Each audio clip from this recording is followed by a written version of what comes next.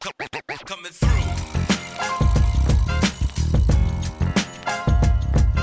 Welcome to the Educate US podcast with your host, Nick Saveri, Dr. Stacy Schultz, and Dr. Patrice Fenton.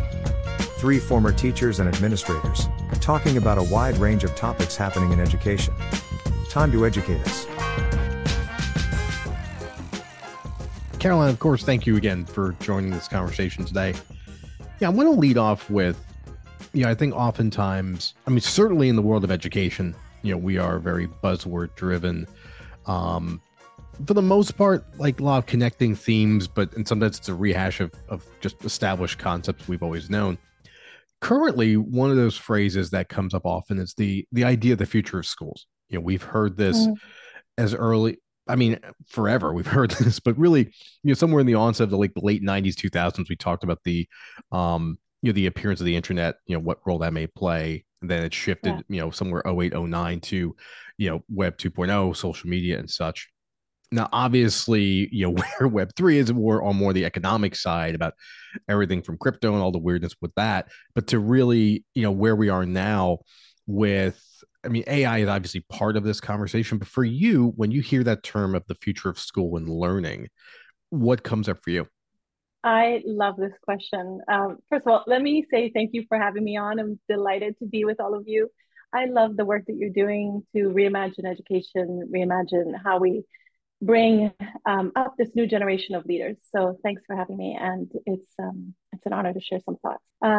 Your question is the future of schools, and I'm hearing it in two different ways. I'm hearing it as what is the content that's going to be taught in the schools, and what is the purpose of the infrastructure of schooling?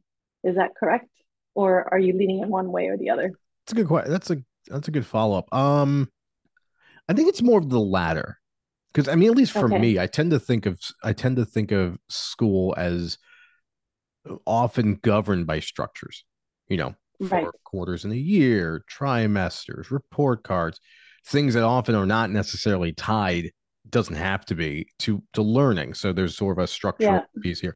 I'll save you my whole spiel about where school and sometimes church, so sometimes unnecessarily intercede, and we lose the idea of faith in education. But that's for another conversation. But I think about this structurally when I ask that question. Mm-hmm. Okay, so I need to answer that question from a 30,000-foot view. This is how I see the future of work life and society in this age of incredible technology. So let me start by saying, I feel like this is the most precious, beautiful, exciting, dynamic time that we could ever live in. We're developing some of the most powerful technologies that we've ever seen in our civilization. And it's also the scariest because we don't know what future we're creating. It's almost like and I've heard this metaphor a lot, but I think it works. So let me just use it again. We're midair flying and we're rebuilding an airplane as we're flying, right? Like we haven't quite figured out what the end point is, which is actually, for me, our biggest problem. Okay, so I won't get into that question right now, but the biggest problem is we don't have a very clear future idea of what our civilization should look like once human value, as we have historically defined it, is displaced by a lot of technology. Okay, so we need to reimagine what human value is. Now, that's just a context. Let me get into this bigger idea. What is the purpose of education?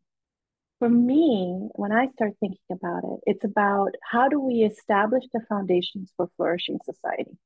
How do we develop individuals for self-actualization, but also work towards intradynamics and create ecosystems of change within that context that can be lifted and shifted in a society in a way that a society is well functioning.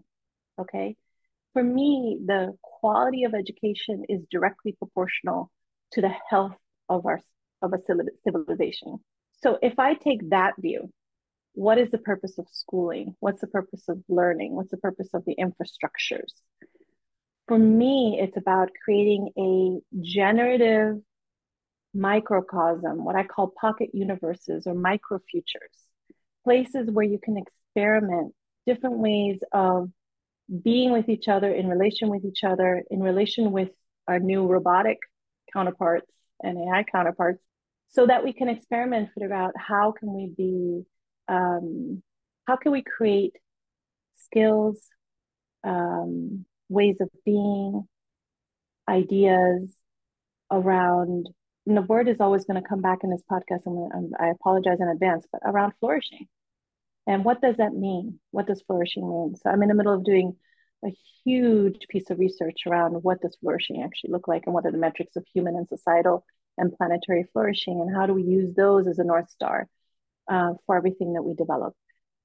So that's how I would start that question, the answer to that question. I would start with, how can schools become ecosystem universes of the civilization that we need to develop in the future, where AI and bioengineering and robotics and all of these incredibly powerful exponential technologies are going to reshape everything that we know. So that for me is the purpose of school. Now, the purpose of learning, if you want me to answer the second question, I feel that we have deeply misjudged what learning is about. We are kind of stuck in a structure that sees humans as, sort of narrows down human value as utility value. What I mean by that is schooling has become a churning point for people to be able to get out and produce. That equation doesn't work anymore. The ground has fundamentally shifted. The idea of a human as a producer diminishes the value that we place on what we mean by being human. And that's actually the biggest question we have to hold for ourselves. It's like, what is the idea? What is the beautiful vision for what does it mean to be human in the future? What does a beautiful civilization in the future look like? What does a life-centered economy look like? What does a flourishing, you know, individual, family units, community units, society unit, planetary unit look like, right? So if we get clear on those ideas, then schooling isn't about taking people from a utilitarian point of view. It's about taking people from I'm going to use this word, and I know it's almost hedonist to say it in a podcast. It's a hedonist to say in business context. It's almost hedonist to say in our daily lives. But could we take humans as sacred? What does the sacredness of humanness look like? And what do we value as sacred about human? And so for me, then the purpose of learning becomes, what I think humans are sacred for is care, ethics, ultimately wisdom and compassion. So if we can understand that those are domains that only humans can really own, then the purpose of learning is to deepen those unique skills. So we need to rediscover all of those domains. And I think maybe to close it off, I think that's the purpose of learning. That's the purpose and the future of education. Thank you so much. You said so many things that were just like really igniting my brain. This idea of pocket universes. I love this terminology, and ecosystem universes, right? Just really a very futurist language that I think could be really helpful when we think about the context of schools. I've always seen schools as a microcosm of society, right? So if we can build them more consciously towards where we're headed as a human race, I think we serve each other and our future a lot better. You've talked a lot about different views or different aspects of the future in terms of school. As we ask that question, we want to also now think about the future of work, right? And specifically when it comes to AI, I think there's a lot of like dystopian views and sort of like fear, quite honestly, around AI replacing humans in a lot of different capacities and what that's really going to look like for us as a people. So curious about your thoughts on that and how folks might be able to sort of dispel some of those fears. And I mean, you've spoken to it quite a bit, I think, already. But specifically in terms of like the workplace, what can give people some hope? Okay. So again, I want to set the context and then I'll go into specifics. If we're not deploying this incredible technology towards a future that is vibrant, joyful, and fill in whatever other word you want, then we have failed. we have failed dramatically. And for me, that is a failure of imagination. That is a failure of belief. And that is a fear-based failure, fear-based, power-based failure. So my true hope is that when I talk about this vision of the flourishing of the human species for generations to come, is that we don't keep orienting human beings towards extractive utilitarian value, but towards an economy of care, a life-centered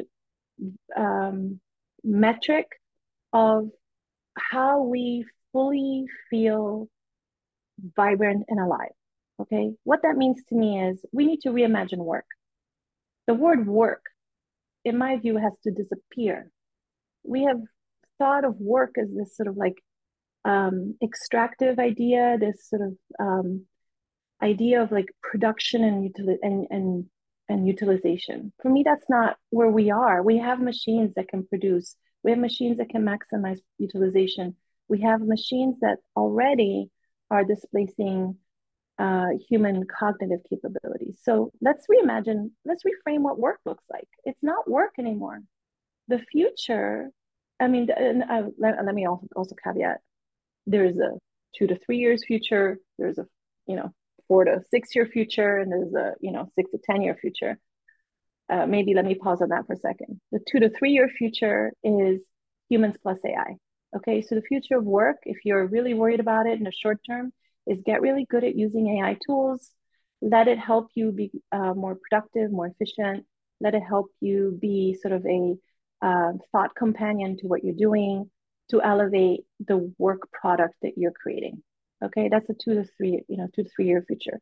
That is what we're going to see in tandem is these large language models that we're all used to now, the open AIs of the world. They're known as narrow AI. It's only one thing that they can do. Soon enough, we're going to get cooperative AI, which means the large language model can cooperate with a vision model, can cooperate with a robotic model, and so on. And now all of a sudden we have compounding skills. And then after that, we're going to get generalist AI, which is one model that can do multiple things. Okay, we already have a version of it. It's not quite up to par yet. And then what happens 4 to 6 years from now is dramatic because the predictions of when we get artificial general intelligence, which is, and there's a lot of debate in the AI community about whether this thing is even going to be a thing, whether we're going to reach the point of singularity, whether we're actually going to achieve human level intelligence, if not exceed it, in all domains is a big question. But McKinsey conducted a study basically demonstrating that all the previous expectations of when AI was going to be able to achieve something has been dramatically overshot, meaning it achieved it a lot sooner than we expected it to.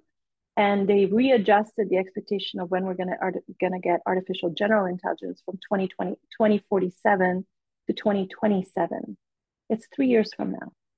Now, it's not going to be evenly distributed. Not every country, not every domain can adopt AGI yet. So there's going to be some sort of adaptation period. But in that 4 to 6 year period, we're going to have to really question what is the purpose of work and what is the purpose of a human in the middle. And obviously, there's still going to be domains where we're going to have AI ethicists, because what I said, ethics are going to be continually changing depending on what it rubs up against. We're still going to have domains where individuals are going to have to monitor and maintain AIs. That is the obvious low-hanging fruit. But more conscientiously, more consistently, people in the leisure business, in the hospitality business, ought to rethink what they're doing. Because you can have AI agents that basically handle everything from the planning to the check-in. So the hospitality business, the transportation business, the supply chain business, it's all going to get very automated.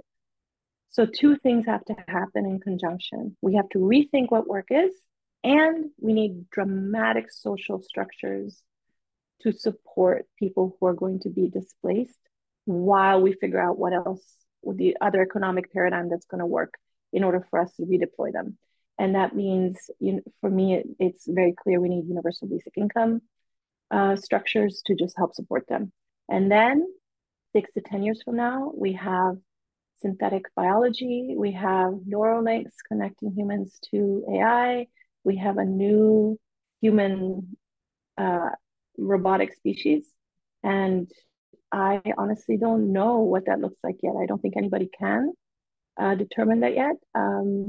There's going to be massive job displacement if we don't do the transition well. And I'm the one working with organizations on how do we transition people with dignity? How do we make sure that we're not creating a potential for economic collapse? Because if we have mass unemployment, we're going to have people who can't contribute to the economy.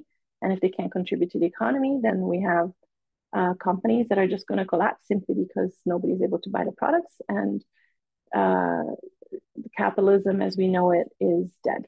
So much to chew on there, Caroline. And I think it's like you picked up on a lot of things that we've been talking about. I think the world has been talking about, right? You can't pick up a journal, a newspaper article, anything, right, without seeing what will the future of work be? How many people might be displaced? When might that displacement happen? And then also the general inequities that are already present in our society that, if we don't have those visionary, ethical, moral leaders who are really about everyone flourishing, as you say, then what, right? So yes, and right. You also spoke to all the different paradigms that are really alive right now, the different culture wars and again, I'll point to inequities that are really ingrained in our current economic system, which you pointed to a little bit about the need for disrupting that. If I'm a everyday reader of this and taking it all in, what are some things that I could be thinking about aside from what you're pointing to of, reorient yourself towards those really unique human skills, which you pointed out, right? Reimagine together, connect together, step up and lean into that space, especially where we have those visionary leaders that see a world where there's space for everyone. And right, and we're disrupting a lot of the white dominant culture, tenets, right? Yeah. But how can I, as a reader, like take it in, not shut it off, and embrace and think about it, get creative? I love this question. So I've been thinking a lot about, thanks to Daniel Schmachtenberger, who's sort of a social philosopher. I've been thinking a lot about the meta crisis, which are the dynamics that are exist underneath the polycrisis, right? What are the things that are the very human dynamics that exist underneath? And based on his work, I kind of evolved it. And what I've gotten to is there's multiple meta crises that each of us have embodied. For example, the first one I will ask you is, when you hear about this future within your body, do you feel like you're bracing for impact, or do you feel thrilled about the possibility? And if you're bracing for impact, if that's the feeling, the clenching, then I would ask you to find space and a breath where you can release that bracing and allow for the creative vision of the future. So it's very embodied, but let's start there. Let's start there. The second is everything around us feels like it's happening to us, and we feel extremely powerless to act. In my view, and I speak about this all the time, when we feel like we're stripped of power, our first order of business is to reclaim the power. So what I will say to the audience, to you in the audience, is what can you do to reclaim your power? Some of that might fall into what you need to do to become more resilient, what you need to do to become more engaged, forward leaning in different domains. It could start with, I feel so powerless that I need to take a walk in the woods and just be right now and let that nourish me. It could be, I feel so powerless that and so sapped of ideas and so fear, sort of enveloped in fear, that I need to fall in love with poetry again. And I need to read a book. I don't know what it is for you, but somehow reclaiming your power, stepping back into the power paradigm. I hate to use the power paradigm, but reclaiming your sensitivity. Okay. And then, some of the others is recognizing. So again, to make it very simple, it's, can I question the conditioning that my value and my worth is in what I produce? And what would that new value look like if it's not about production? Because production can be extracted and automated. Okay, so creative production, intellectual production, we've seen it, right? Those domains are now automated. So then I would sit with the question of, how can I decondition those things? And what is now really coming to life as being utterly the most beautiful and sacred parts of my life? And questioning that, right? And really sitting with that and saying, okay, if that's what's beauty, if that is what beauty, truth, and sacredness is for me, then how do I make more space for that? How do I lean into that? How do I create from that space? How do I become more fully embedded in those spaces?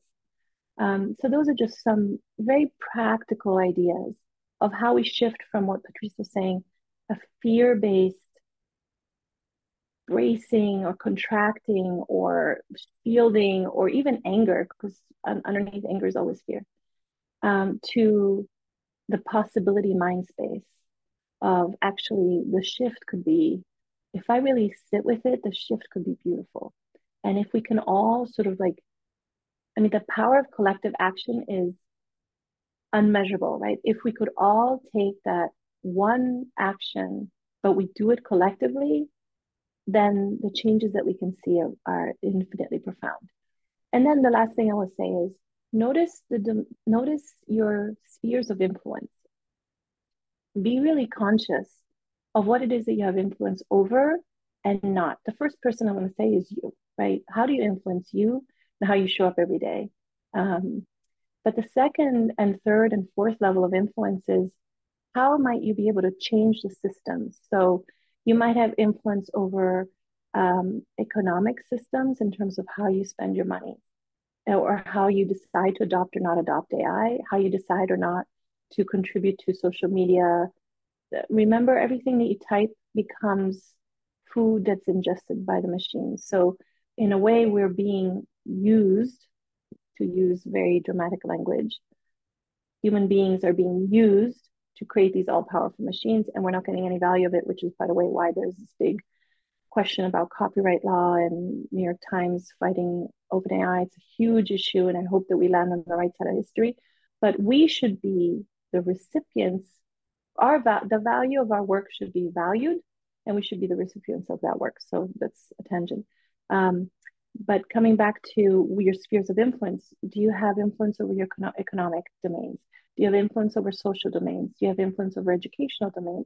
Do you have influence over business domains? Are you in the business context? Can you raise questions? Can you be an agitator, a courageous leader in those spheres? And politically, do you have political influence? Those are systems of influence in order to change structures. So if you can think of ways that you can influence and maximize that influence.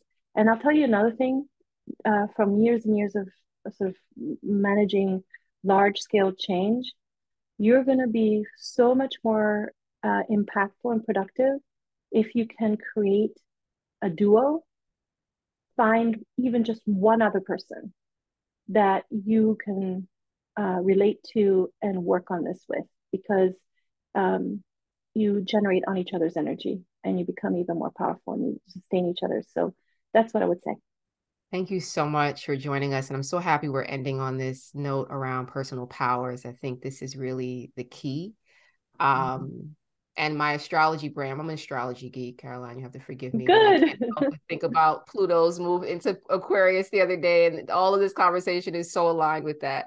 Anyway, thank you so much for joining us. It's a pleasure. We'd love for our guests to leave our listeners with ways they can continue to follow your work. So if you can share your platforms or anything that you could offer that will allow our listeners to keep in touch, please do. I am very intentional about how I engage online. I'm in the middle of writing a social media manifesto, as a matter of fact, to just help everybody understand why I engage the way that I do. Where you're going to find me is on hellohumanity.com, CarolineChubbCalderon.com, and LinkedIn. And those are the only places where I am active. And that's it. Awesome. Thank you so much. Thanks for having me, everyone. Thank you for listening to the Educate Us podcast. Subscribe to the show, available wherever you listen to podcasts. And please, please, please leave us a review or comment wherever you can. We want to hear from you. If you have a question, comment, or just want to be part of the conversation, email us at theeducateUsshow@gmail.com. This has been a production of Leon Media Network. I'm Nick Saveri. I'm Patrice Fenton. And I'm Stacy Schultz. We'll see you next time.